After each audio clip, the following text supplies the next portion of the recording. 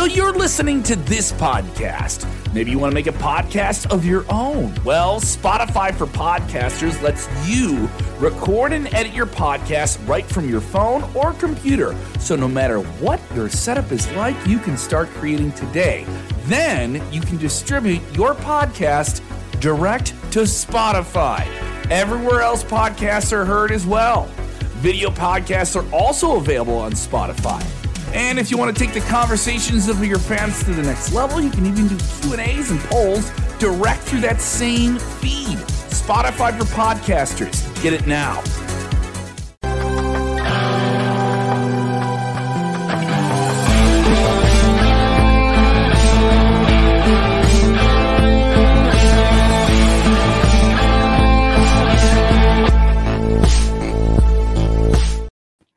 Hello.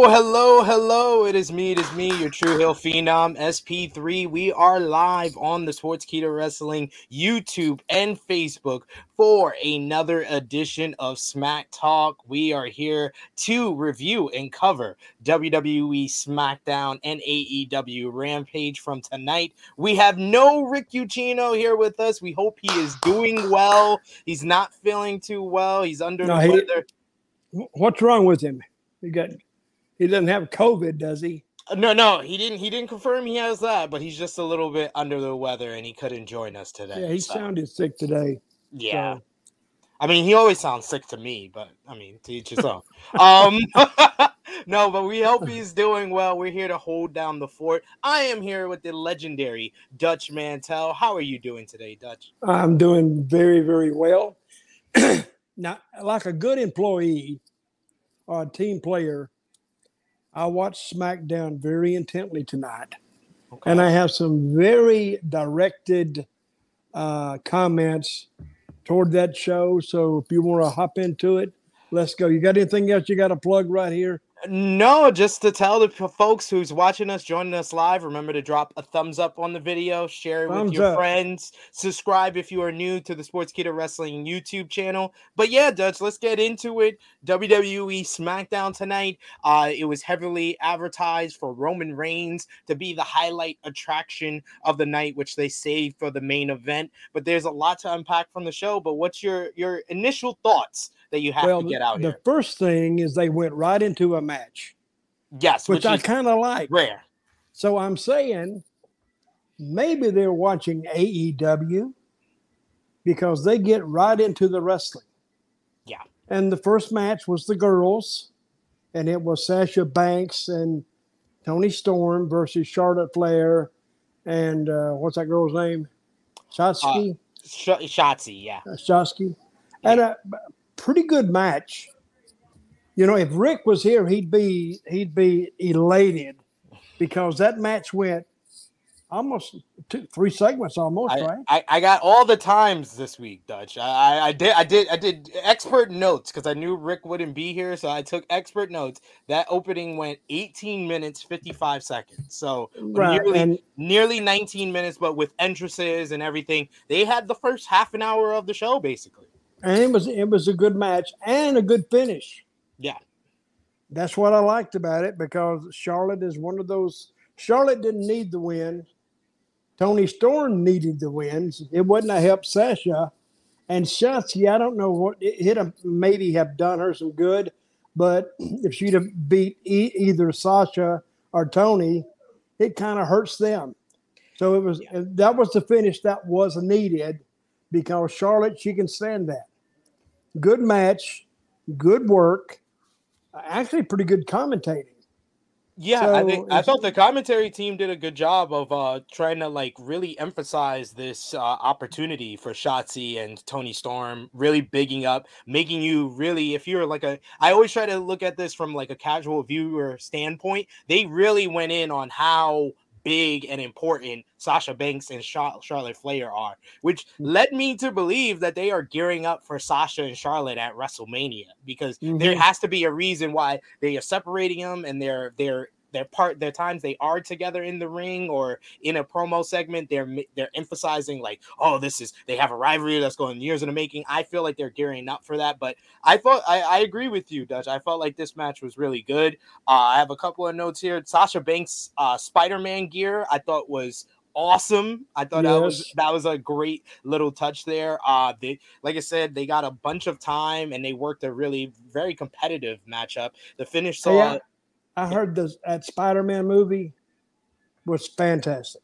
I saw it today, and it's the best Spider-Man movie of all time. I will Didn't not. Didn't they bring all the other Spider-Mans back?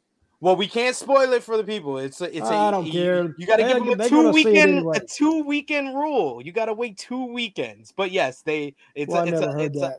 It's a lot because the way I grew up, the movie was about 6 months before it even came to the town. So, and we didn't have internet or anything, so nobody could spoil it for me. But I did hear that it was a fantastic movie. And Sasha Banks was on the red carpet for Spider-Man, so continuing her connection to that Disney. Hey, I did learn something of that. Natalya is in the Guinness Book of World Records. Yes, for I didn't know that. Most matches by a female in WWE history. I'm going to ask you something about Natalya. She's had some work done, right? I was going to get to that when we got to her. I didn't even know her.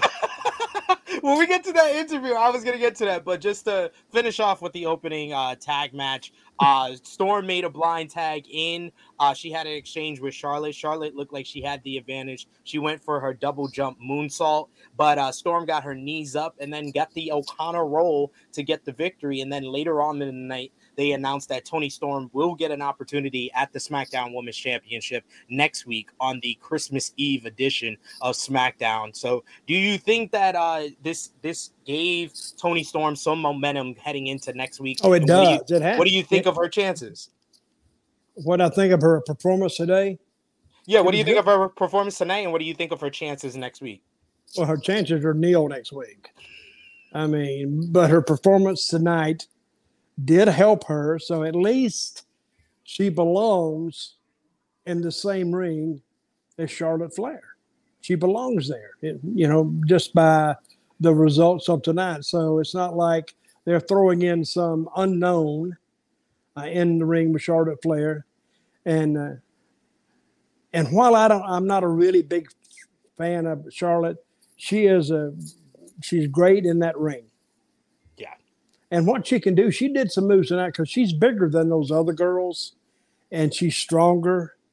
So she can do those power moves especially with Sasha picking her up and moving her around.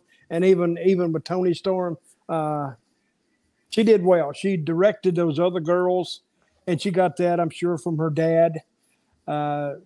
She leads that match, and she leads it well.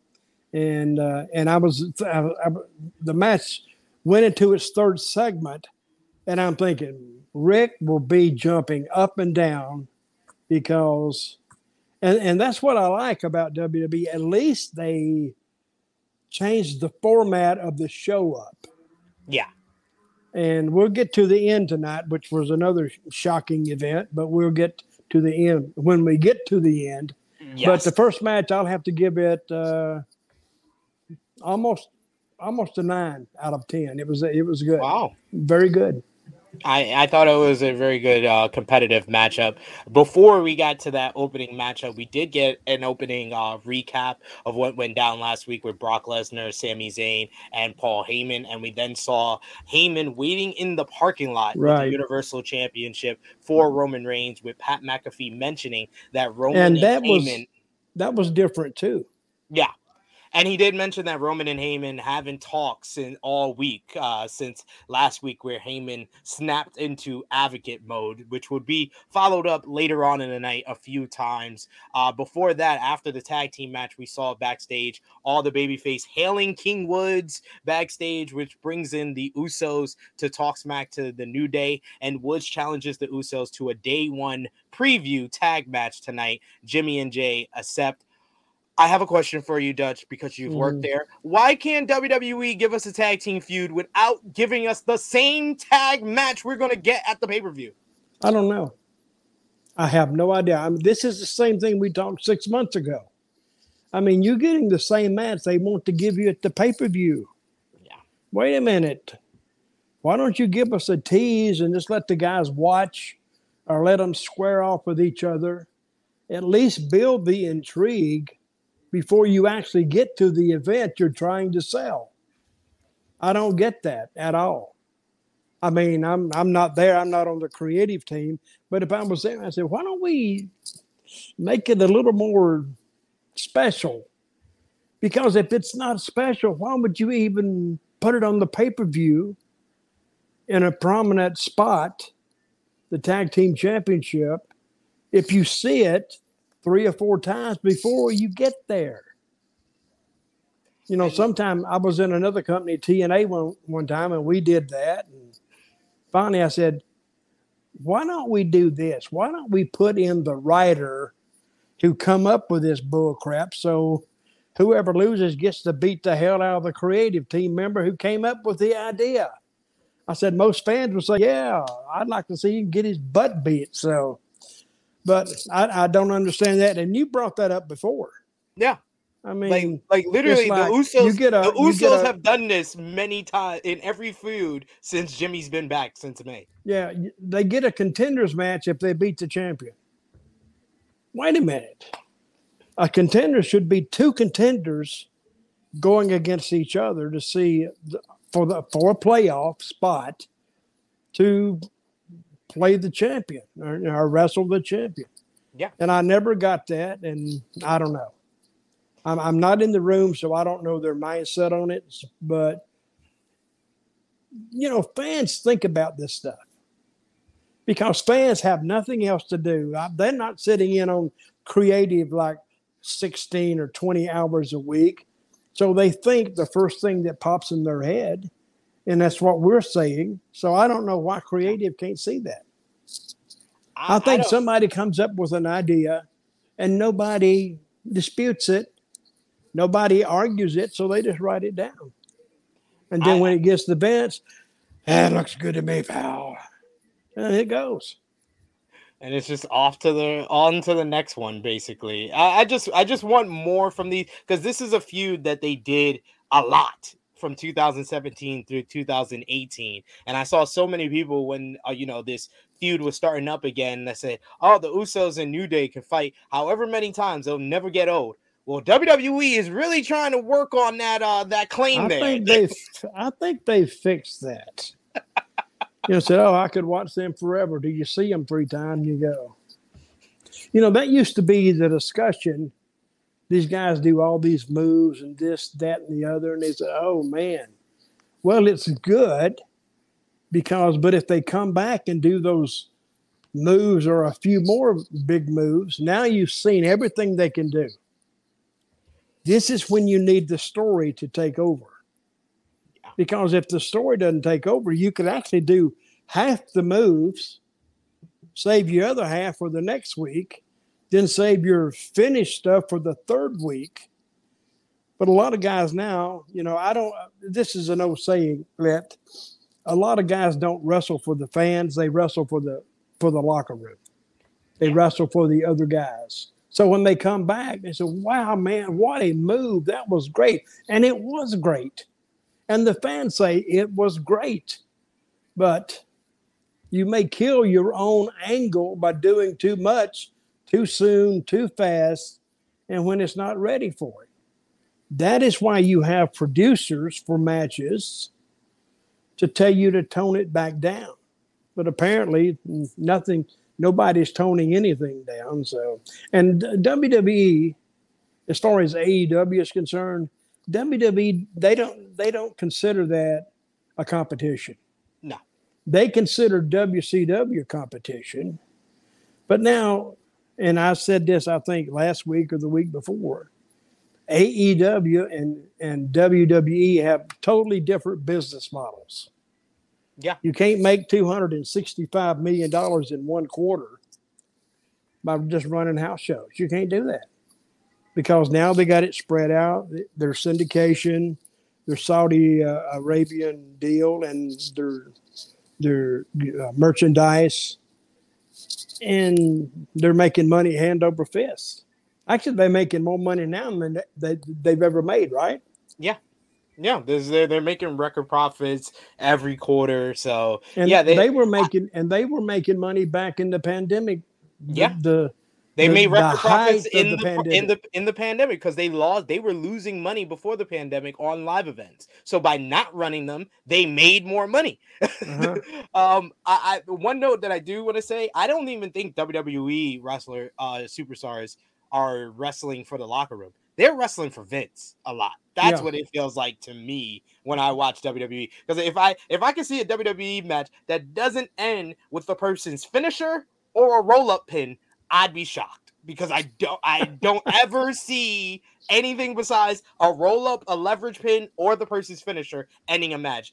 So yeah, I don't know. I don't get it. But this is where the show. I don't know either. This is where the show went off a cliff for me, Dutch. I don't know about you, but the pacing of the next 20 minutes was just insane. So after the Usos and New Day segment, we get the Viking Raiders make their entrance. They have a brand new song and stuff. We get a 3-minute commercial break, Dutch. Right. Then we get a 1.5-minute recap of Xia Li's debut, making a save for Naomi from Sonya Deville, Natalya, and Shayna Baszler last week. Then we go backstage for an interview with Natalya, who calls herself a Guinness World Record holder for most matches and pay-per-view matches by a female in WWE, and calls out Xia Li. That takes like 2 minutes. Then we get a full Raw recap, which is 2.5 minutes long. Then we get about 30 seconds of Jinder Mahal and Shinky's entrance. And then we go to another 2.5-minute commercial. That means that the Viking Raiders were in the ring for 10 minutes and doing nothing before the match started, Dutch. Right. I will never understand how weird their pacing is. And like, I literally look for it now. I expect it now. So I had to write these notes and these number times of how long the Viking Raiders were in the ring. I got them too. So, but I didn't keep the notes, but I said they had to be in the ring. I mean, I didn't keep the time, but they had to be in the ring at least 10 minutes. Yes. And you don't really know, we can sit here and say 10 minutes is, but if you're in the ring, and I've done this too, I go to the ring and stand there through, you might see an interview on the screen, but I've never stood there 10 minutes, but Jack Swagger and I, we probably stood there one time 6 or 7 minutes. And even the people get tired of hollering at you. I mean, you can only say so much. Yeah. You can only keep them up so much. And then when they started back, then you start moving around. And the people, you see them say, thank God we're done with that. So, and everybody's in agreement. Hey, let's get this show running. Okay, now since we got to this part, what are your thoughts on Natalya? So, yeah, the Natalya interview, I thought it was fine. But my Lord, the angle in which, I don't know if that's her best side or not, but the angle in which they had it was just so obvious how much work she's had done on her nose. Like, it just literally, I was like, how does she breathe? Like, it's like this weird shape. It's like pointy on the side, and then the nose goes up like that. It's just weird. And she's a beautiful woman. That's why I don't understand how much work she's gotten done on her nose. And her eyes, too. Yes, and actually, Christopher Ryan Cooper said, I noticed that too. Her lips, I think she got work done on her lips too. So, what was that line she said? I'm not the best there was, the best there is, but she's the best of all time. What did she say? Yeah, she's the boat. She's the best of all time. So that's going to be her saying now, right? She's been using it off and on for over a year now, but yeah, it seems like she's going back to it in lieu of this Xia Li program. Okay. But hey, she looked okay, but you could tell she's had a lot of stuff done. Yeah. I tell a joke one time. I said, the guy come up to me one time, and I looked at him. I said, you've had a little plastic surgery, right? He said, yeah. How'd I look? I said, hell, you look great. Who in the hell are you? I don't even know who you are anymore. Yeah, but you look great. So we went from Natalya to the Vikings. Yes, against Jinder Mahal and Shanky. And now, how big is that Shanky guy? Is he 6? Is he 7'1"? I think he's about 6'8", 6'9", but you know, compared to everybody else, they could stretch it and say he's 7 foot tall. Yeah. Hey, I'll say one thing: for a guy that big, he moves good. He does. He was actually moving better here than what I've seen from him before. One note that I have here from the matchup, because I was listening to commentary, which is rare for me, but Michael Cole just had me. The commentators tonight, I think, were better. But Michael Cole had one head scratching comment in this match. What did he say? Where he asked Pat McAfee, how can anyone tell the difference between Eric and Ivar of the Viking Raiders, because Eric is just as big as Ivar? And I was just like, one has a bald head, one has long hair, you idiot. Like, why would you ask? How can we tell the difference? Okay, Ivar is the big one. Yes. And the other guy's name is what? Eric. Hey, that Ivar's got some pretty good moves to be so big. He's always been a good worker, even from his time in like Ring of Honor as Hanson. When he gets slammed on top of you, I mean, that is a pretty dangerous move. Knocked the wind and then right out of you. He did that dive tonight, and when he got up there, you could feel the fans. They're already buying into that. Yeah. And when he landed, and I'm glad we got a finish too. That was a good finish. I'll say one thing. I think WWE got their finishes right tonight. I think they went about 4 minutes 48 seconds. Viking Raiders get the victory with Ivar with the top row splash on Shanky. After the match, we get I listened to commentary, like I said, on this show, and it felt like they were kind of pushing the idea that the Viking Raiders would be next in line for the Usos for the tag team titles. How would you like that match, Dutch? Against the Usos? Yeah, Viking Raiders versus the Usos. I'm not feeling that. No? Not really. But I think they played with those. See, if you're going to get a team that's serious for the people, I think last week kind of cooked their goose too, when they was talking about you had with the King Wood segment. With King Wood, he said we're the greatest tag team ever. And then he says no offense, no offense. And then I said, oh, no offense taken. I think maybe if they'd maybe bowed up just a little bit, but I don't know. But see, those big guys like that are hard to get over. Yeah.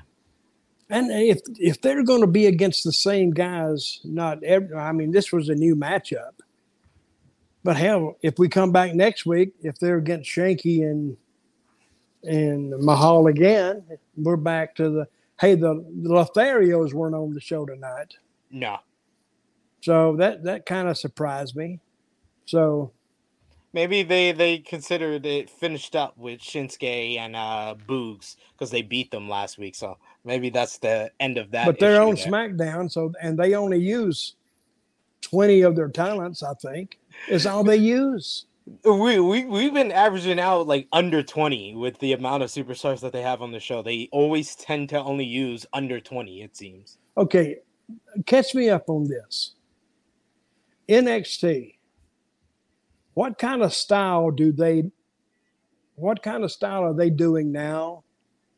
They're doing more like the main roster style. Before it was more of like an independent, like Ring of Honor or like TNA when you were in creative, that type of like main event type of style that they were doing there. They were doing that. Now they're just doing the WWE main roster style, basically. So they're doing the style that all three brands are doing. Yeah. Don't you think it was better when NXT was doing their own brand? Yeah, because it was catering to the hardcore wrestling fans that want to see that type of in-ring work. But I feel like Vince just said, you didn't win the war for hardcore fans on Wednesday against AEW, so we're going to start gearing it more to bring these guys to the main rosters to become stars, so they have to learn the main roster way in NXT. See, this is the problem with talent today. And if I've told some of these guys this, they look at me like, "Shut up, boomer. You don't know what the F you're talking about." But see, when I broke in, there was 32 different companies with 32 different styles. So if you went to Florida and you went to Georgia, and you would see and every territory had a distinct, not necessarily that much different, but a distinct style.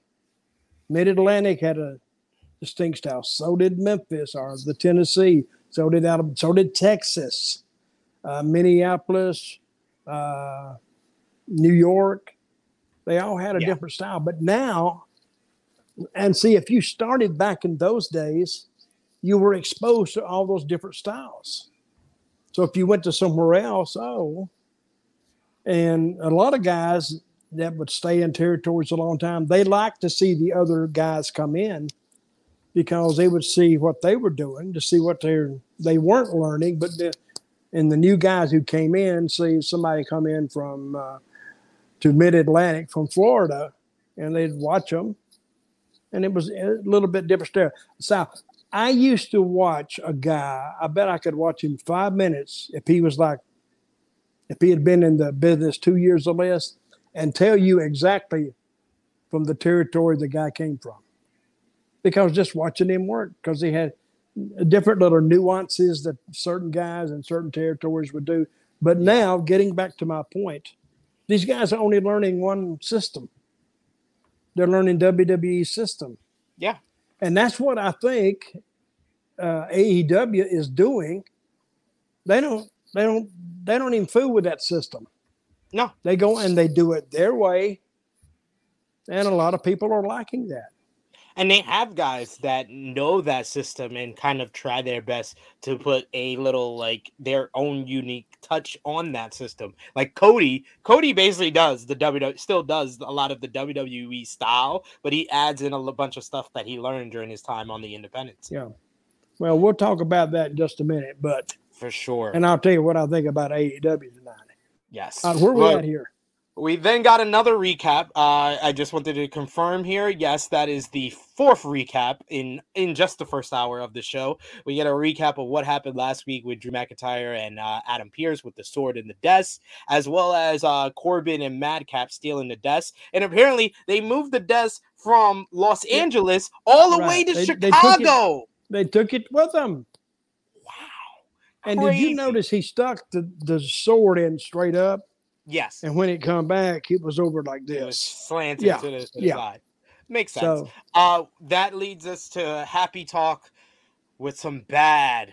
Let's denote that was the worst in-ring, I think. That was one of the worst in-ring segments I've ever seen. The jokes sometimes are mildly entertaining. These jokes bombed. I don't even know what he was talking about. And it was just a bad in-ring. Even Drew McIntyre coming out at the end, he couldn't save it either. It is what it is. It sucked. So, and I'm thinking, why would they put Happy Corgan and Madcap Moss the top of the hour of the second hour? That's the placement of the segment. I was totally baffled by it. I was like, do they want to lose viewers for the second hour? Like, that's what's their goal? Wouldn't that get people just to, let's go somewhere else the top of the hour is where you don't want to lose them, because that's when they're switching. But I think when they saw Madcap and Corbin come out, I think they switched before the top of the hour. You had basketball on today. There's a bunch of stuff that people could have turned to. And some bowl games. The bowl game started today. Bowl games. People could be out watching Spider-Man, and you gonna put on Happy Talk with some of the worst jokes I have ever heard in my life. Not even just the worst jokes, the worst delivery of the jokes I have ever heard in my life.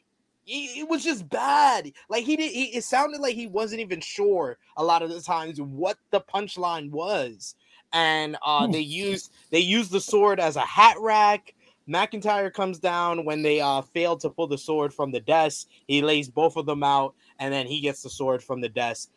I said this on Twitter today, Dutch, but I will ask you, for the limited stuff you have seen with Drew McIntyre, I have to say this is one of the worst post WWE Championship runs I have seen. Dutch, he was in a feud with Jinder Mahal about the sword and destroying a motorcycle and stuff like that. He was then that feud lasted a few months, and then the next feud he's in is this with Happy Corbin. This is one of the worst follow-ups to a WWE Championship run that I've ever seen. Well, Rick. We used to debate him, and I liked Happy Corbin when he was broke. Yes, he was more entertaining, and I thought they would kind of turn him babyface, but now they're trying to get heat with him. And it's just a joke. I don't think you could get heat on the guy if you doused him with gasoline and threw a match on him. No, he couldn't get any heat. It's just, I think it's one of those failed experiments that they're going to stay with if it hair lips every son of a gun in Texas, and it will eventually get worse and worse and worse. And then they'll just have to can it, or they'll have to break them up and run them against each other, which nobody else will give a crap about. They have what they call go-away heat. Yes, they do. You just want to turn the channel. I just don't understand, because that character, the broke Corbin, bum-ass Corbin, was working. So how do you and even the initial turns Happy Corbin, everything made sense. The story was good. He was fine on his own. When you put Madcap Moss with him, this has been an albatross around this entire gimmick, where Happy Corbin might be the worst version of Corbin, and it's not down to anything he's done himself. It's down to this lackey you have decided to latch onto him. Oh, it's horrible. I've seen a lot of in-rings, and you would know more about in-rings of WWE, but it was the worst ring I have seen in the last 10 years, I'd say. I couldn't name you a more worse in-ring than what Corbin delivered tonight. Now, he did it as best as he could do it. That's what he was given to do. But I hope Creative sees that laid the big proverbial egg, and it broke, and it was awful. It was embarrassing, is what it was. They went for the sword in the stone gimmick, which I thought they would with the sword in the desk. So I mean, that was fine for them to pay off that, but my God, the journey there was not worth it all. Hey, I think the like you said, 30 minutes up to that top of the hour was probably a really crappy 30 minutes, I think.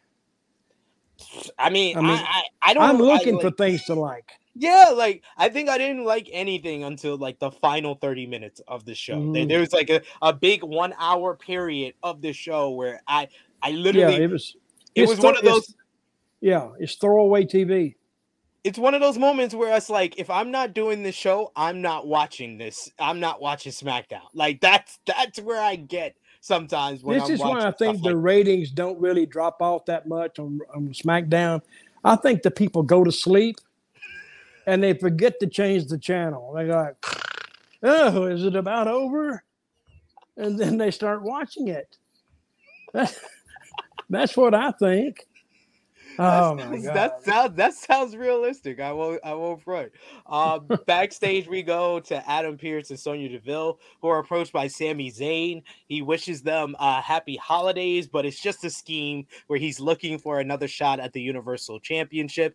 Instead, they announced the 12 Days of Christmas. 12-man.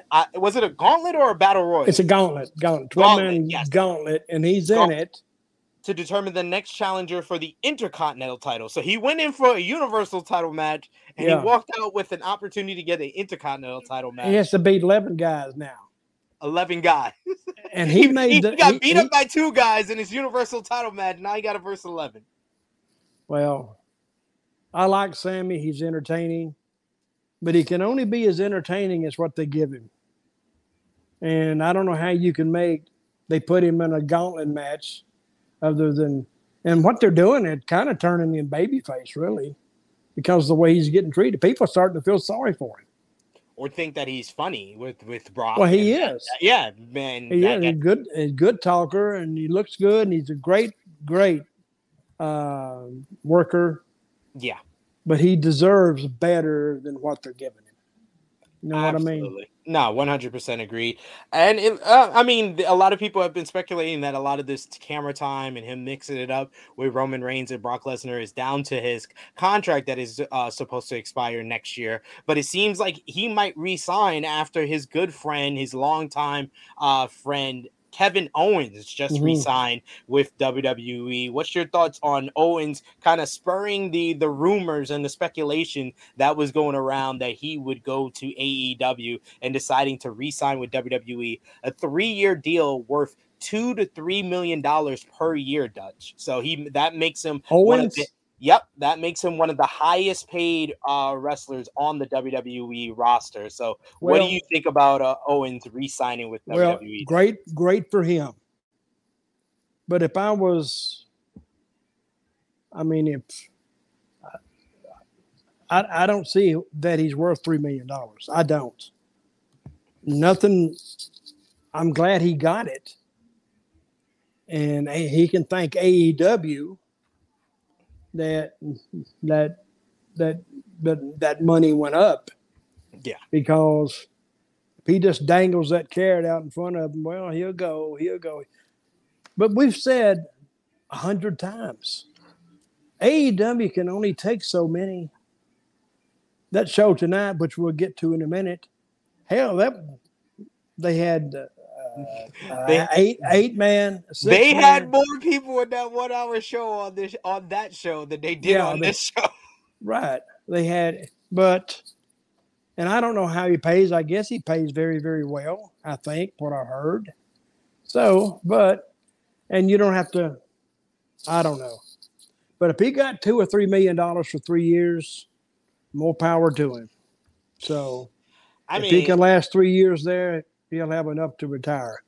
I would say also, besides AEW, Kevin Owens should be thanking Adam Cole and Bryan Danielson, because from what they have said in interviews since they signed with AEW, when they were able to hear both offers from both sides, they said the AEW deal was comparable to WWE.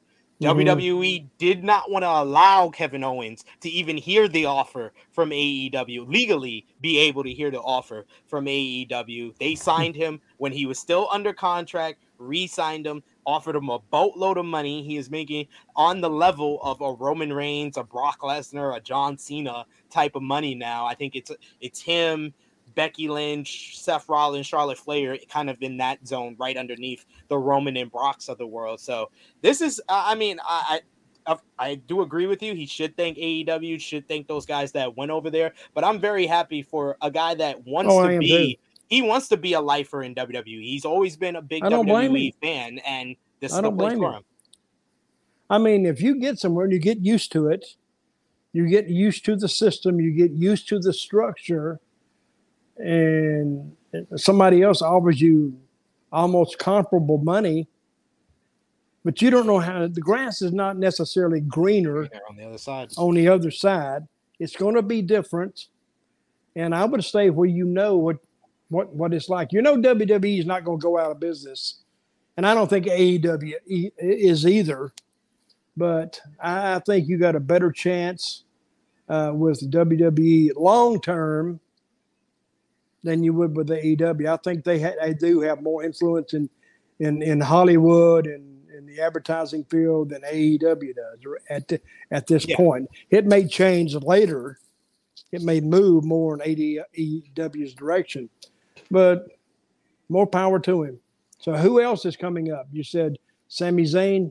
Sami Zayn is coming up. Johnny Gargano and Kyle O'Reilly from NXT are current free agents. They just had their deals expired last week with WWE, so there's some speculation that both guys could show up in AEW. More for Kyle O'Reilly, because Adam Cole did make a tease on Dynamite this week that he has a special Christmas present for the Young Bucks on Dynamite this week. So a lot of people think that might be Kyle O'Reilly. NXT, they may not want to sign, say, Gargano, because they changed their whole system.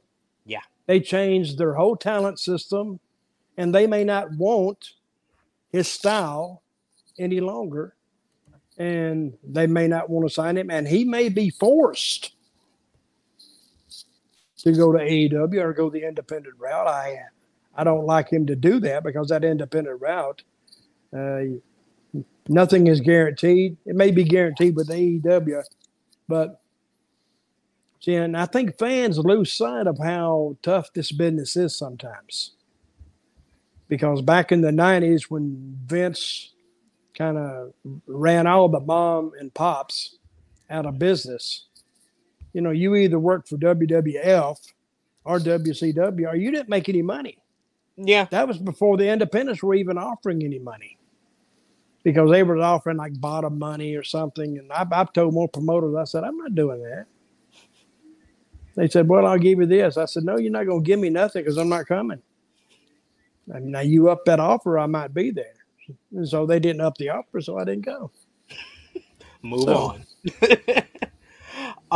Next on the show, we had Cesaro going one-on-one with Ridge Holland.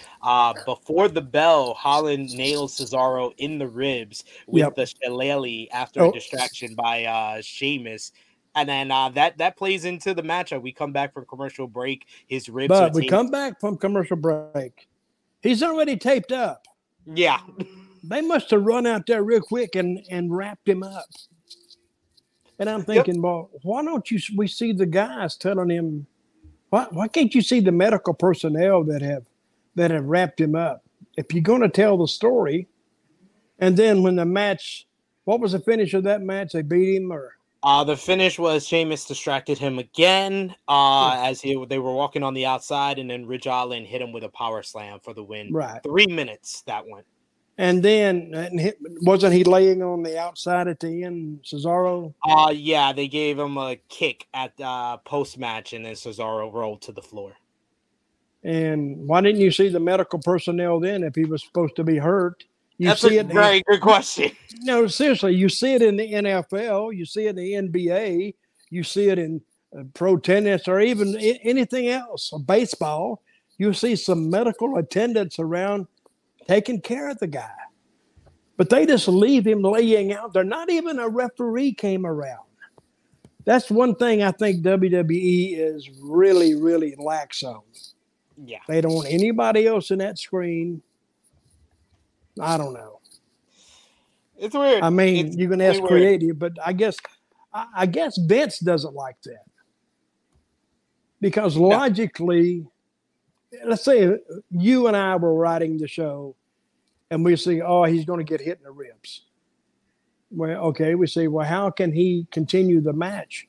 We'll come back and he'll be taped up. And I said, well, and I would suggest, why don't we see the guys out there attending to him, which to the viewer or to the fans, he needed help, and they're telling him, no, you need to stop. No, I'm going in.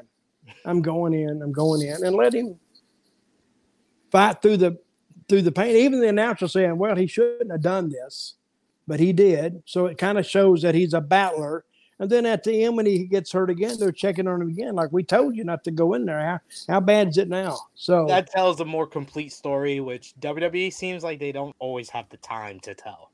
Well, I mean, to me, if you're going to tell the story, tell the story.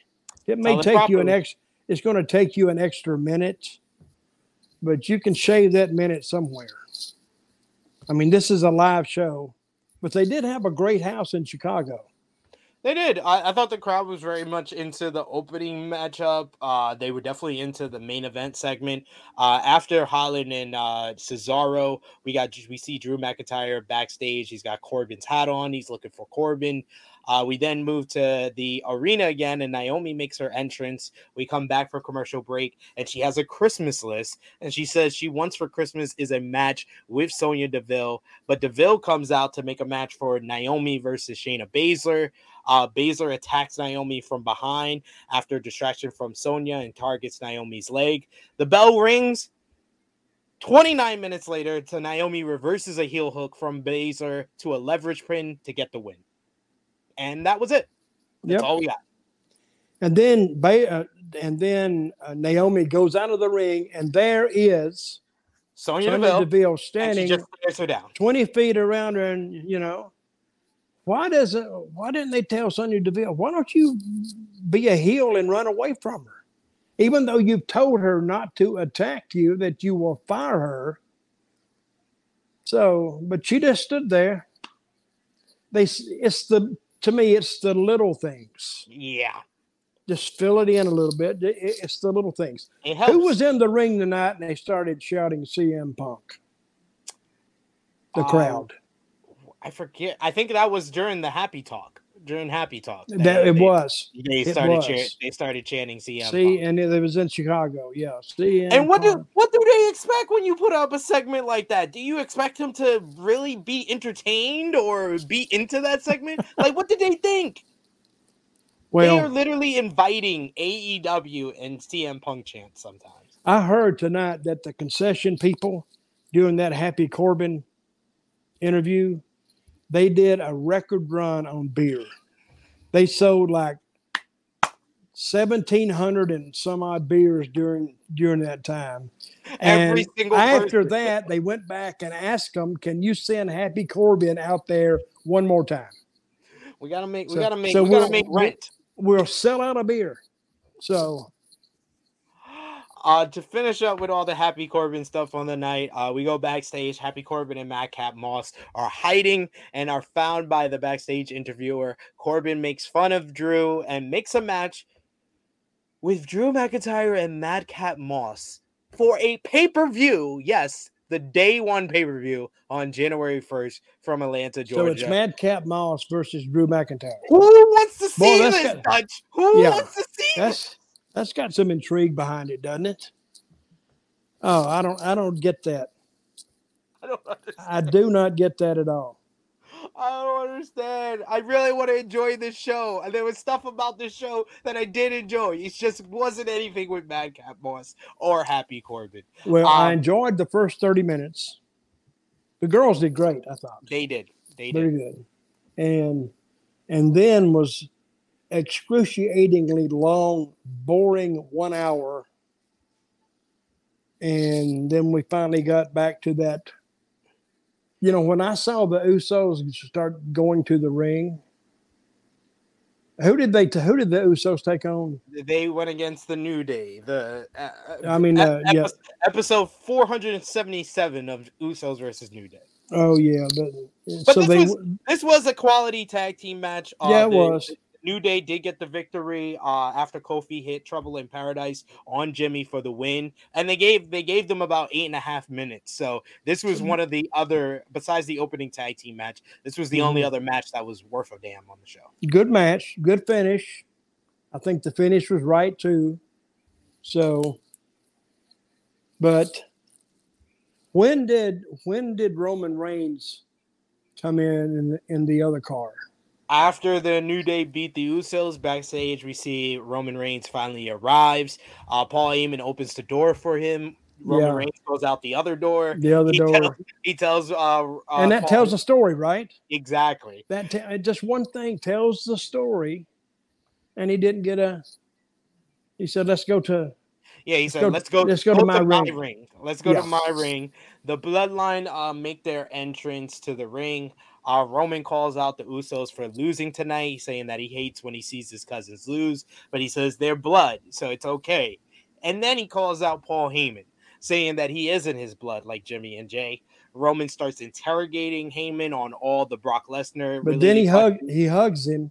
Yeah, but he went through all. They told a nice story here with what he was saying in the promo, because he asked, "Did you know he was going to be at SummerSlam? Did you know he's going to be at Madison Square Garden?" All the questions he's been asking, and then Reigns finally asks Heyman if he is a special counsel or an advocate. Heyman gets the microphone. Before he's able to speak, Roman asks, "Why is Heyman protecting Brock from Reigns?" Which Heyman, with the best facial expressions ever, slowly says, Heyman says he isn't protecting Brock Lesnar from Roman Reigns. Yeah. He is protecting Roman Reigns from Brock Lesnar. The Usos start getting mad. They tell Roman to get Paul for disrespecting him. Reigns calms down. He hugs Heyman. He thanks him for everything. He loves him. He loves him. And then he fires him as his special counsel. He turns around. He looks like he's going to leave. He turns back around, gives him the Superman punch.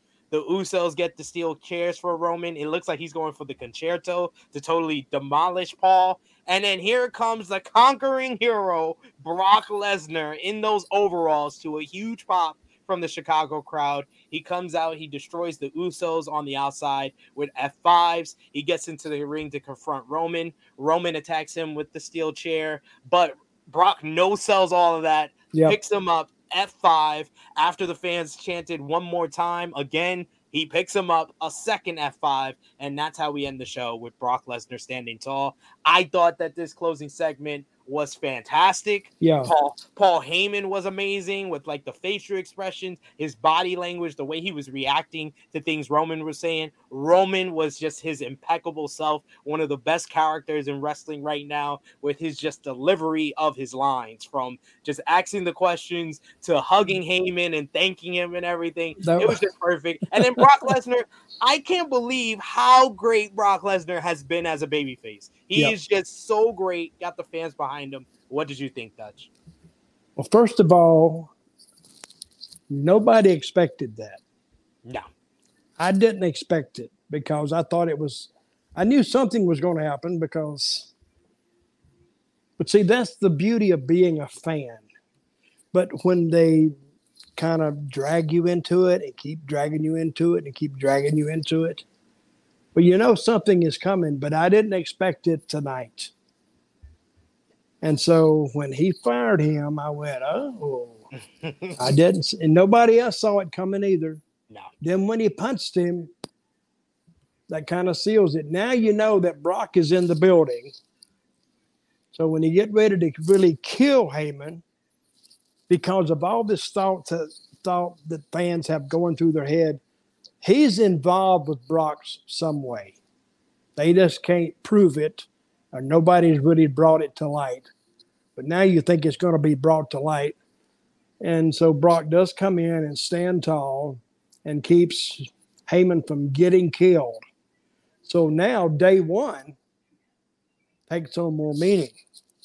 Yes, there's a different dynamic. That was my main issue with this whole story. Like, I've loved the story, but it's felt stagnant for a while, especially ever since Crown Jewel. Like, nothing's changed. We still have the same story that was set up after SummerSlam. This here was the first real progression that we have gotten to the story, where we've been speculating for weeks now, Dutch. You've been saying, oh, I think they're going to do a double turn with Brock going heel, Roman turning babyface. Well, we saw half that tonight. No, what we saw is the one person that you didn't say was going to turn was the actual person who turned. Paul Heyman turned babyface. I had thought about a double turn. Yes. But they can't double turn because that would make Roman a babyface. So where does that leave Brock? And Brock's too popular right now. No, where does that leave The Rock? Oh, yeah, that's true. Yeah. Where does that leave him? He has to have a strong heel to match Rock's stardom. That's true. So, but I think they this caught me by surprise. But it's still, that helps the whole angle, because now they've done something. All this 4 months, they've been working this 4 months. Yeah. At least, right? Yeah. So, and now something happens, and somebody was, the fans, they expect something to happen anyway. It's like watching a movie, something's got to happen. And they did it, but I didn't expect it tonight. So now you won't see Heyman. You may not see him at day one, but I think you will. I think so. I could also this could all be a ruse as well from Heyman and Roman.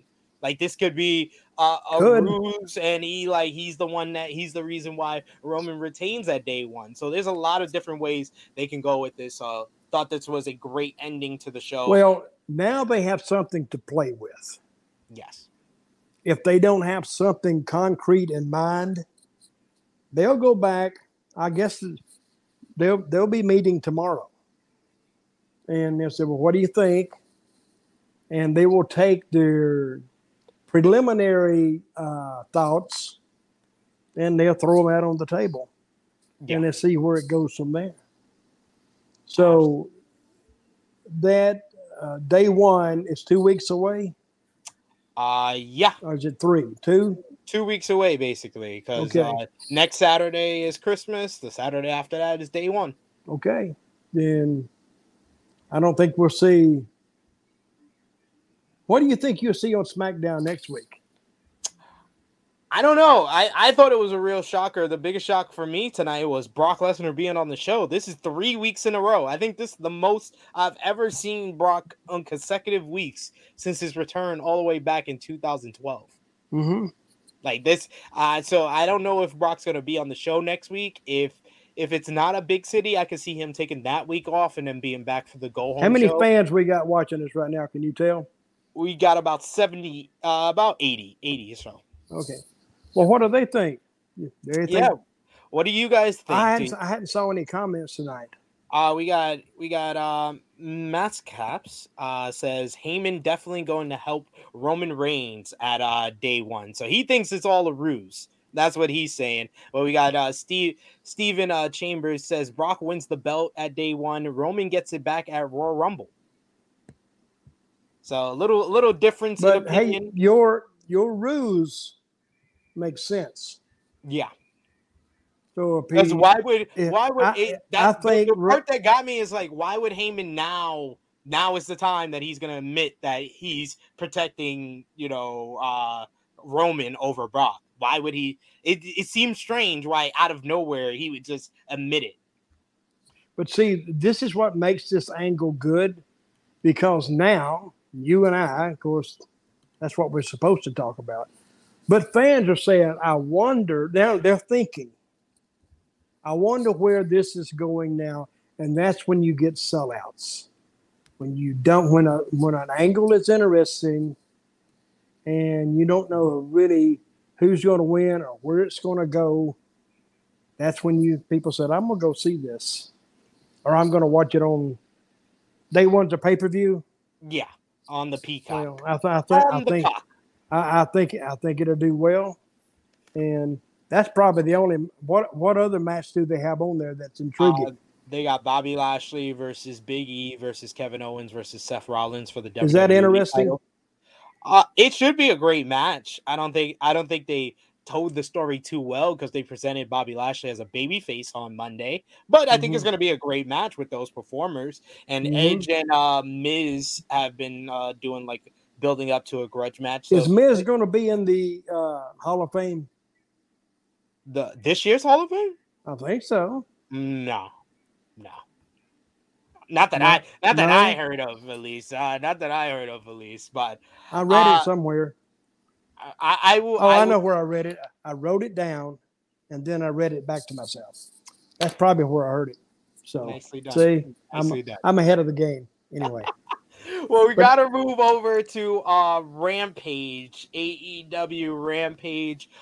They kicked things off with an 8-man tag team matchup of Adam Cole, Bobby Fish, and the Young Bucks versus Orange Cassidy, Rocky Romero, and Best Friends, with Trent making his in-ring return since his return from injury. Okay, what happened to Trent? He hurt his neck?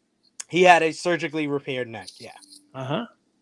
Yeah, so they did work on that during the matchup. They did like a power bomb to the apron on the neck, so that was a brutal spot. OC got an early advantage before the super kick gained the advantage on him, hitting a 3-way super kick.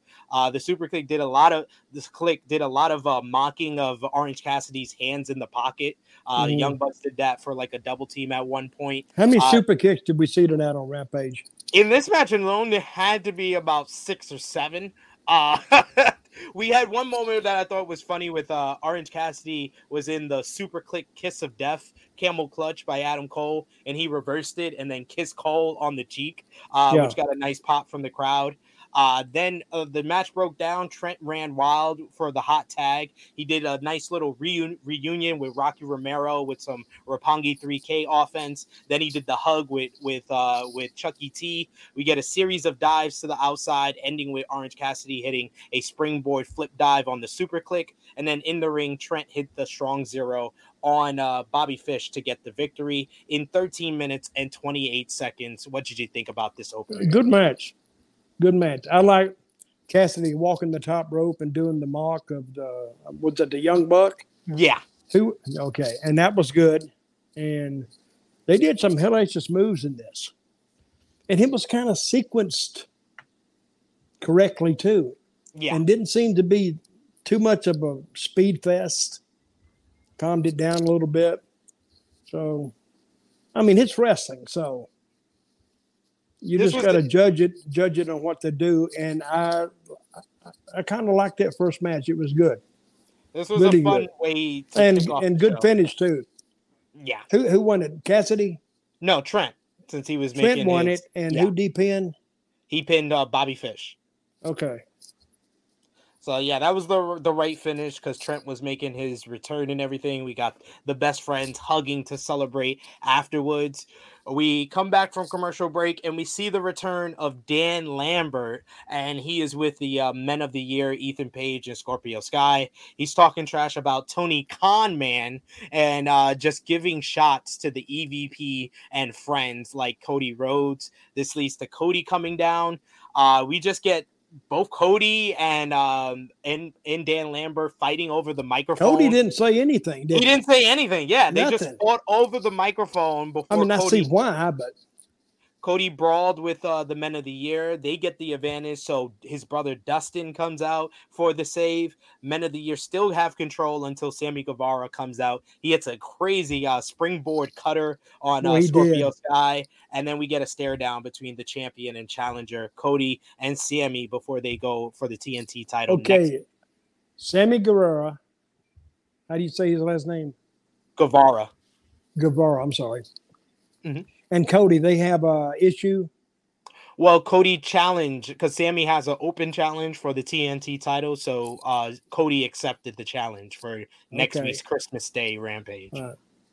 You know what I didn't like about this? I mean, if you're going to come down, and I know why they do this, but Cody was a minute for his intro. Yes. I mean, it was totally Hollywood show business, which was impressive if you just come in for a match. But if you're going to impromptu come in a match, that all has to be, people know that. Yeah. But I think it was a little bit too staged. And he comes in the ring, he doesn't say anything. They just beat him up. And then in comes Dustin. Then he gets beat up. So explain this Dan Lambert. We had him in TNA, or somebody had him in TNA. Yes, he was. And that's when he had that Bucky Covington, or what is his name? Yeah, they were doing the American Top Team stuff with Bobby Lashley was a part of it. Basically, his gimmick in AEW is he repeats a lot of complaints that your old friend Jim Cornette has about AEW. That's basically his gimmick. His gimmick is he watches Jim Cornette's podcast and he repeats all his criticisms about AEW on camera. Mm-hmm. That's basically the gimmick.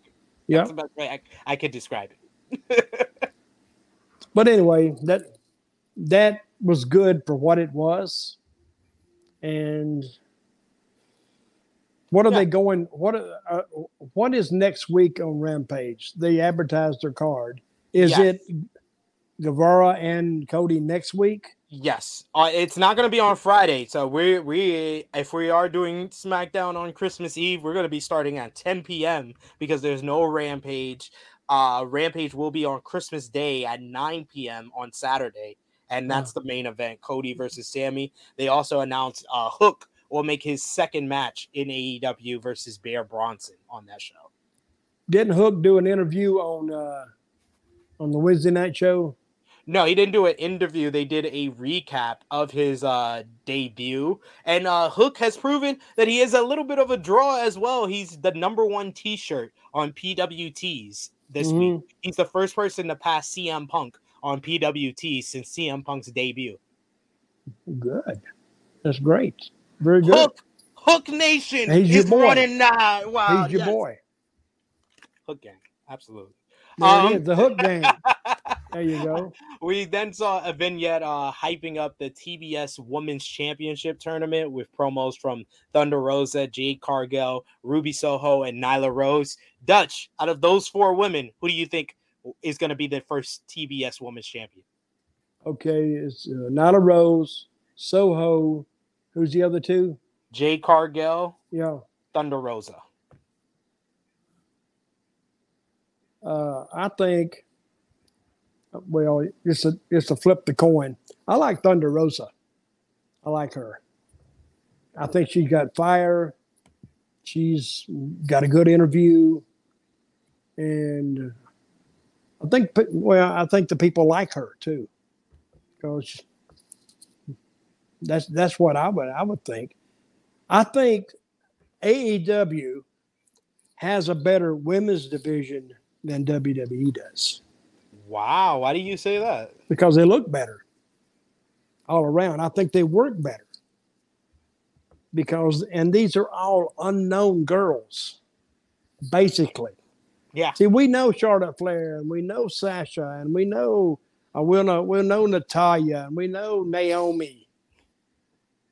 Remember what I said a couple weeks ago? Give me some new girls. Yeah. Because all that is, see, I've heard people try to explain wrestling. See, wrestling used to be half female fans. Yeah. Till ECW came along. And you look at an ECW crowd, very few women in that audience. Because it was too bloody. It was too violent. True. They didn't want to see that. But now you see, of course, WWE come along, and they got the good-looking beauty queens is what they have. But most of them can't really wrestle, can't work. Yeah. And then AEW comes along, and they still have those good-looking girls, but they can go. They can work. Because I remember years and years ago, you would see women in the crowd with their husbands, and I'm thinking, she's watching half-naked men. So what it's really like, it's male burlesque is what it is. So she's going there to, of course, to support her husband. But that's not the reason she's really going. She's going to look at those half-naked guys. And it's like guys go when these girls come out. They can say what they want to. Oh, don't judge me on my body. Well, that might be good to say, but it's not what's happening. Sure. Guys that's nature.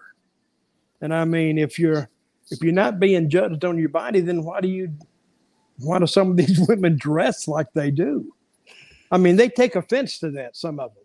Yeah. Like, oh, well, don't look at me. And you got your dress halfway up to your ass and your breasts are popping out. So what do you want me to look at? That's the only place I can't not look.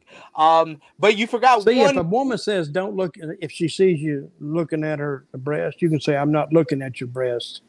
I'm looking at your heart. This guy, Dutch, is a smooth operator. And Ozzy is right. Sid does love Thunder Rosa. And Dutch forgot one key accolade that Thunder Rosa has. This picture. Oh, that's it. Yes, that's the winning. That's the winning formula right there. Good looking woman, and with a lot of fire. And I think if she would win that thing, it would be good. I agree. You like my cigar here tonight? I've been trying to smoke this thing. I've been trying to smoke this thing all day long and hadn't got to it yet. I've been seeing you playing around with it. So. Oh yeah. Groucho Marx, remember that? Oh, you rubbed me the wrong way, and I don't know how you rubbed me. Yeah. But speaking of the women's division, you had next Tay Conti going one-on-one with Penelope Ford in a submission match. Tay came out very hot, runs right into the ring to attack Penelope Ford before the bell. Anna Jay and the Bunny are at ringside. Ford cracks the ring post with her right hand after going for a chop on that was good. Yeah, that was a good spot. But Tay gets the victory with a cool-looking submission where she has both arms trapped. I've never seen that submission before. Me either. Like both arms trapped with the legs wrapped behind the neck, and then she pulled back on her neck, like with the chin lock at the same time to get the tap out victory. But after the match, the Bunny came in and hit her with the brass knuckles to lay her out. So it seems like their issue is still not over yet. Mm-hmm. What did you think about the submission match? Oh, I liked it. Hey, I popped on the submission. I said, I've never seen that before. And, after you've watched so many of these guys, you watch Danielson and you watch all these guys and you think they would come up with that. And the girls came up with it. And I went, wow. Now I'm thinking, where did she learn that? Did she teach herself or did somebody show her that? Well, she does a lot of judo, and she's a black belt in judo. So I would think maybe she learned it from somebody. I don't know. Who knows? But maybe. But it was good. It was very good. So I think I would take that match and kind of put it in a video somewhere. I mean, if you're going to advertise or for a big show, I would show her rolling into that and hooking it on. It was actually a thing of beauty, really. I wish I could.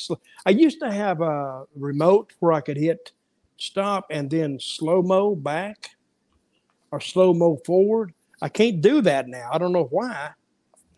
But that's I don't even know what the name of it is. Did they give it a name or no? Or did it have a name? No, they didn't even give it a name. They just like she just did it and won with it. It was like a flash type of like submission out of nowhere. I thought it felt like a little bit more realistic that way, that they didn't even know what the hell she was trying to do.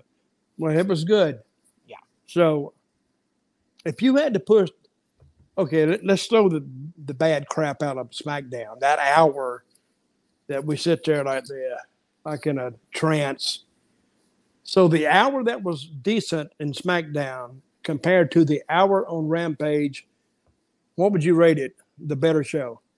I thought Rampage was the better show because it wasn't I didn't have to deal with an hour of lull. Like, I felt like the first 30 minutes of SmackDown was strong. I felt like the last 30 minutes of SmackDown was very strong, but the middle portion was just really bad. We do have a question here from Prati, who says, should Sami Zayn also re-sign with WWE, or would you like to see him in AEW, Dutch? I want him to re-sign with WWE because I think they really haven't discovered Sami Zayn. You know what I mean? We know what he can do on the interviews. Hey, when you send him out there, he takes what he's got and makes it better. I think when he goes to AEW, he will be just another name in a long list. And what you might do, he might make money there, but he may not do anything there. I mean, you only got so many slots. It's an hour show. How many shows they got? Two main shows. They have 2 more on YouTube. 2 more on what? On YouTube. Yeah, but you want your main shows to have your top stars. Great. And you see Rusev. When's the last time you saw him? Is he on the Wednesday night show? He's hurt because you remember his last couple of matches. He had the taped up leg. So he's basically rehabbing that at the moment. So that's why he hasn't been on the last couple of weeks. But speaking of Wednesday, Swagger. Well, the last time Hager was on the show was the Inner Circle matchup. I'm not sure if he's getting ready for a fight or not, but I don't know. It is weird that if you don't pay me that money he owes me, we're going to have a fight. There you go. So if he beats the crap out of me, I say, okay, I wrote it off. I wanted to ask you what you thought, because you mentioned Ric Flair earlier, and he is a man that is known for going Broadway. On AEW Dynamite, they had their longest match ever, a 60-minute time limit draw with Bryan Danielson and Hangman Page. Do you think that was the right decision to make it a draw? And what do you think in general about hour-long matches on national TV? Yeah. Well, I think a 30-minute draw would have been better. I think, because I think they could have put all their stuff in a shorter time. But if he had confidence enough to have them go, and Danielson did, and I heard it was a great match. It was. And I salute Tony Khan for having the balls to book it. See, when you book something, you don't know how it's going to turn out. You are hoping for the best. But he said, we do this an hour and it drags in the middle. And these guys pick them up. He's had to have some second thoughts about that. Of course, Danielson, I don't think he ever doubted it. No, he knew he was going to do that. Yeah, but I think the Page kid may have, because how long has he been working? He's been working since about 2012, 2013, so less than 10 years. But nowhere near the experience of a Danielson, right? No, not 20. So he may have even doubted it himself. Yeah. And that's where Danielson has got to come in and say, "Don't worry about it, brother. I got it. Just do what we planned." And just, did you see it? I thought it was tremendous. I would definitely say, Dutch, it's worth you going out of your time to watch, because I think the last time I saw an hour-long match on national TV was, they did kind of one in Impact. I've never seen one. Well, the last one they had in WWE was Brock Lesnar versus Kurt Angle, their Iron Man match back in 2003. But there's a difference between an Iron Man match and a 60-minute time limit draw on the world title match. You don't know the match is going 60 minutes until they get 40 minutes in. In an Iron Man match, you don't have to watch the first 40 minutes, because the match really doesn't start to the last 15, 20 minutes in an Iron Man match. So that's what made this match so different. And just Bryan Danielson's pacing of a match, it was 60 minutes and it never felt like that. So this is the same guy that did a 30-minute match with Kenny Omega in his first match in AEW, and that match felt like 10 minutes. So there's just something about Bryan Danielson. It doesn't matter the length of the match. He has a tremendous and impeccable pacing. Well, I've often said that is a finish it's almost a forgotten finish. It's a time limit draw. And the old school name for it was a Broadway. Yeah. Why it was named Broadway, I really don't have any idea. Nobody ever told me. But going Broadway, and my first year in the business, I went to Broadway almost 15 minutes every night.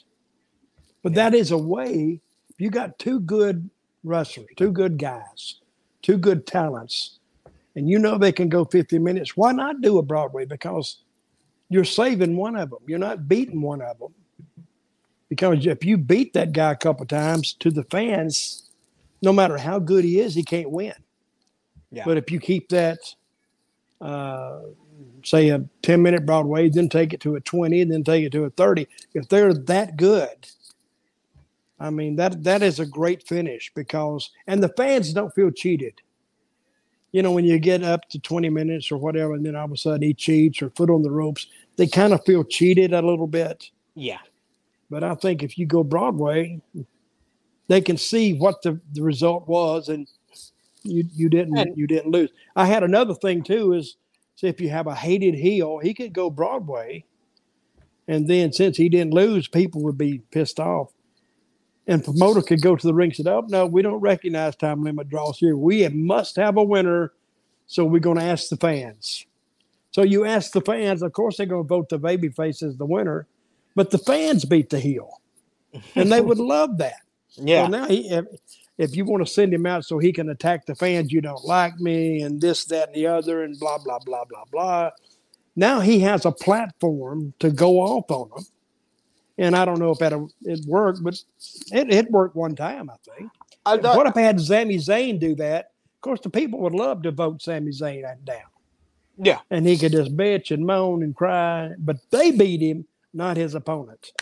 Absolutely. I thought it was I in the moment, I didn't think it was the right finish because I felt like because of the energy of the crowd, the right finish probably would have been Hangman winning with a minute to go because the crowd were kind of on the edge of their seat when it was like when they said 5 minutes to go. So if they would have ended it right when the time limit was coming, I felt like that would have been a little bit more impactful. But this was all about this finish setting up the main event for a Battle of the Belts. They only had 3 weeks before that big show, so they had to set up the main event that way. So I understand, and I feel like a Hangman is going to be the first guy to beat Bryan Danielson in AEW. So in the long run, this will all work out for itself. But they confirmed a bunch of matches for Wednesday as well as Christmas Day, as well as a big announcement for the Owen Hart Cup coming up.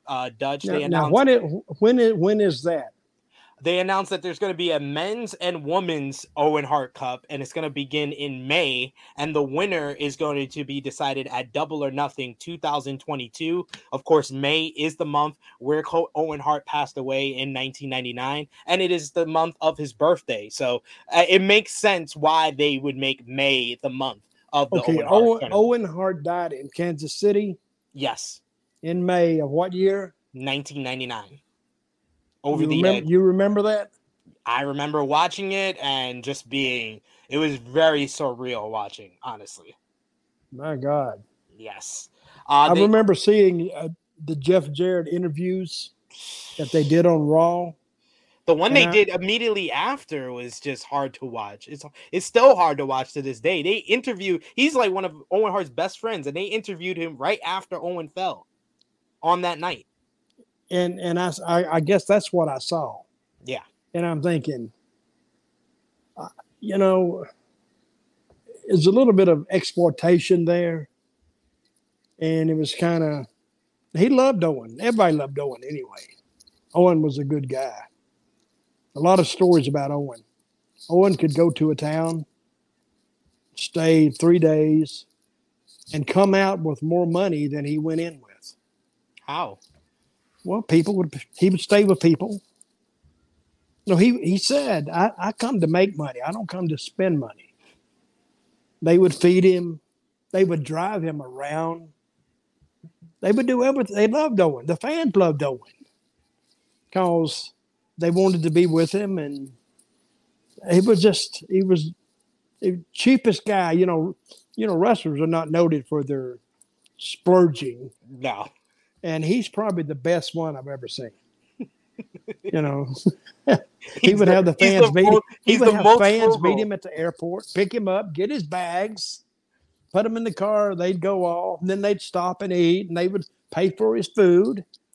And then he would take them to the matches. Of course, he'd get them through the back door and get ready to go. Then they would go get him a room or whatever, or stay with them. Feed him the next day, buy him beer or whatever. He didn't spend anything. He had it down to an art.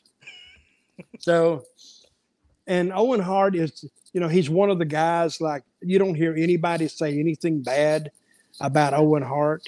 He was a good guy. In his heart, he was a good guy, and he was always ribbing and playing around.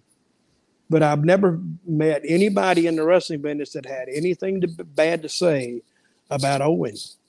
Now, they had some things to say about Brett. He was the heat getter in the family. And he was like a Bobby Eaton.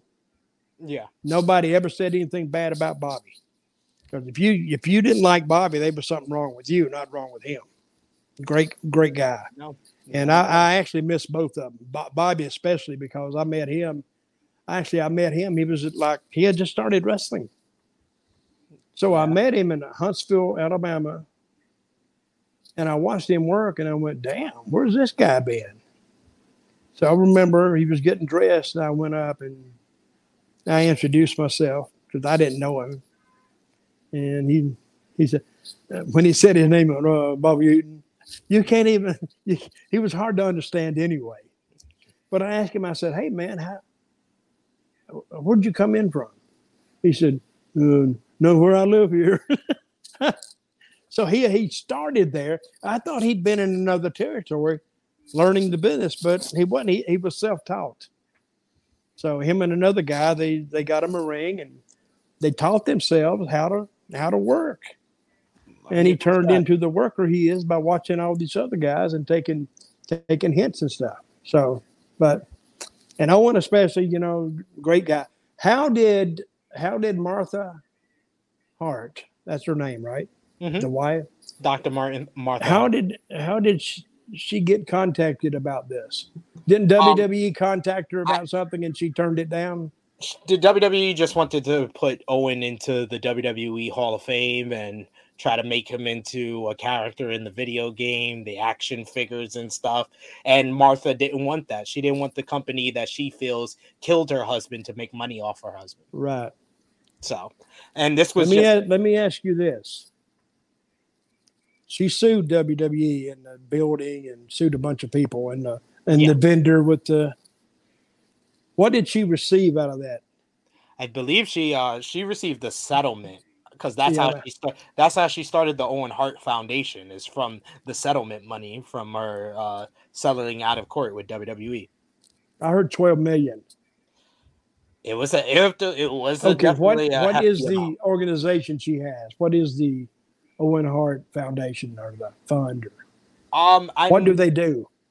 I believe they do research into like helping families and stuff like that. I'm not too certain. I can't 100%. I don't have it in front of me, so I can't really say 100% what the organization is fighting for. But I do know she's done a bunch of like helping out with like different charities and whatnot to promote the Owen Hart Foundation. So definitely this is like a partnership between the Owen Hart Foundation and AEW more than just the Hart family and AEW.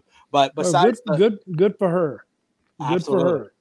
So besides the Owen Hart Cup, they also confirmed AEW Dynamite Holiday Bash coming up in Greensboro on Wednesday.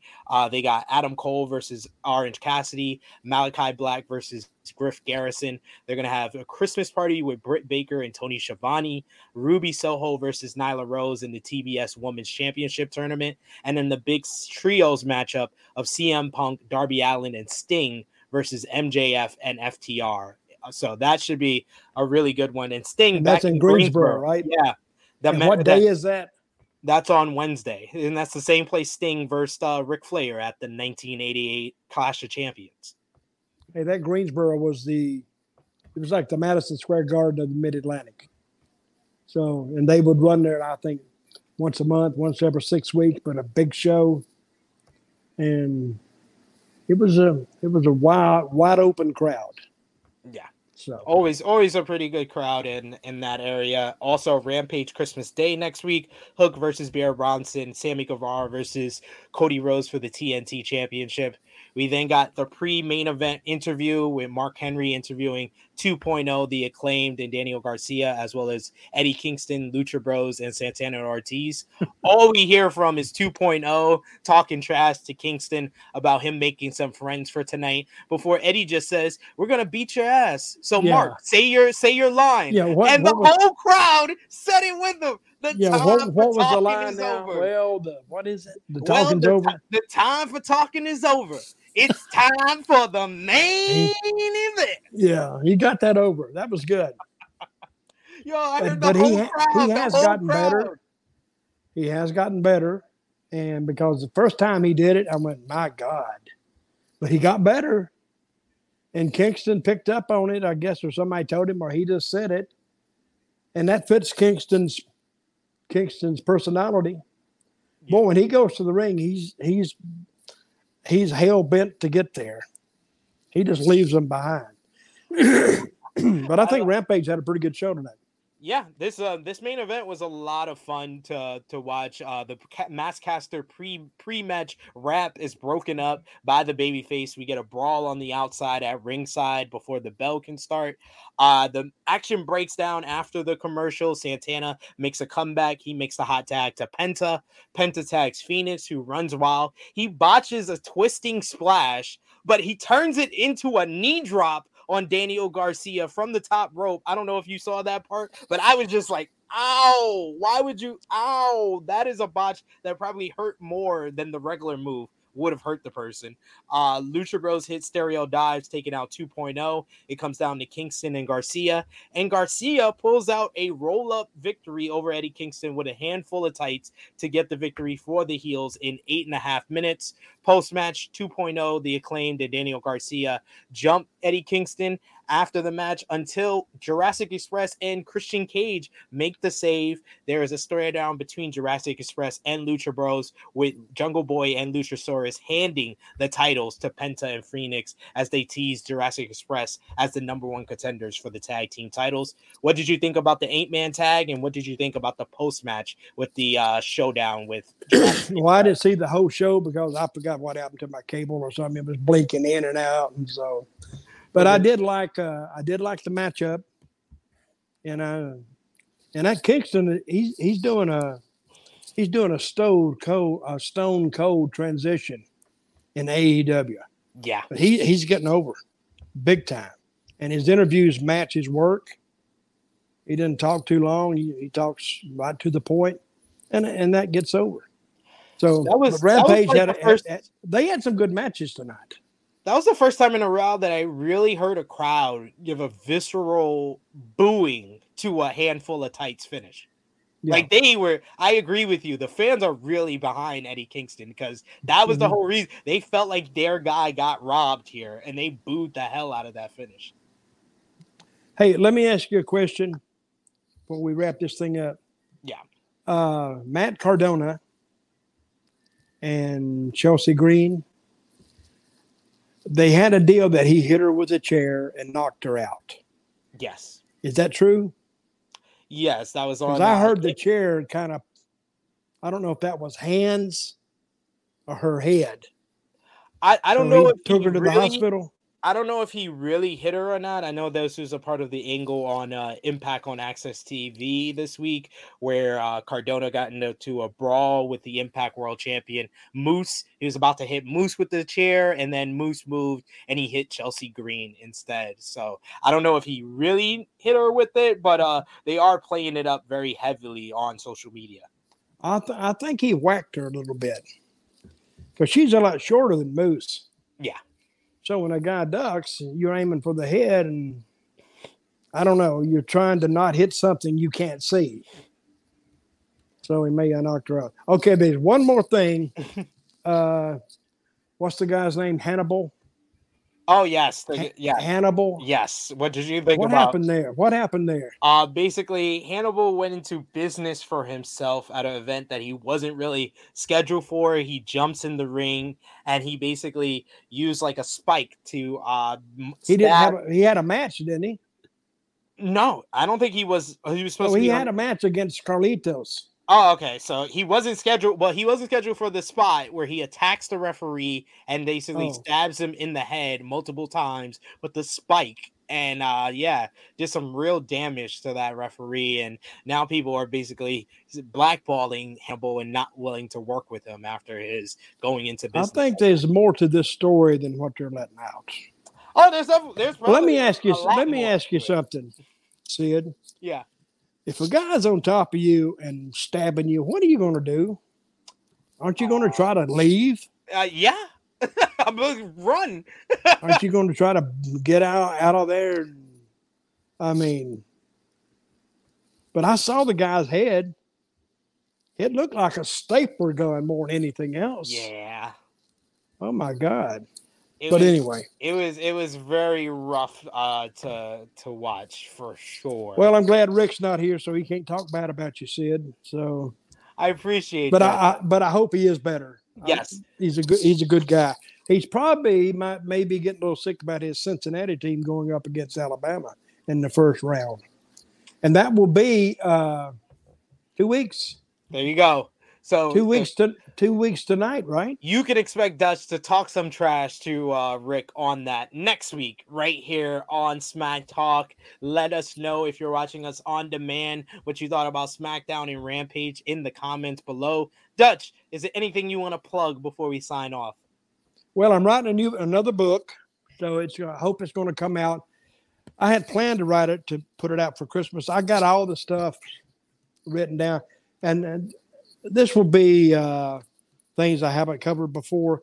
Most of the things I covered were, and it'll still be about wrestling. Yeah. But it'll cover some of my background that I have never let out before because I didn't think anybody would be interested in it.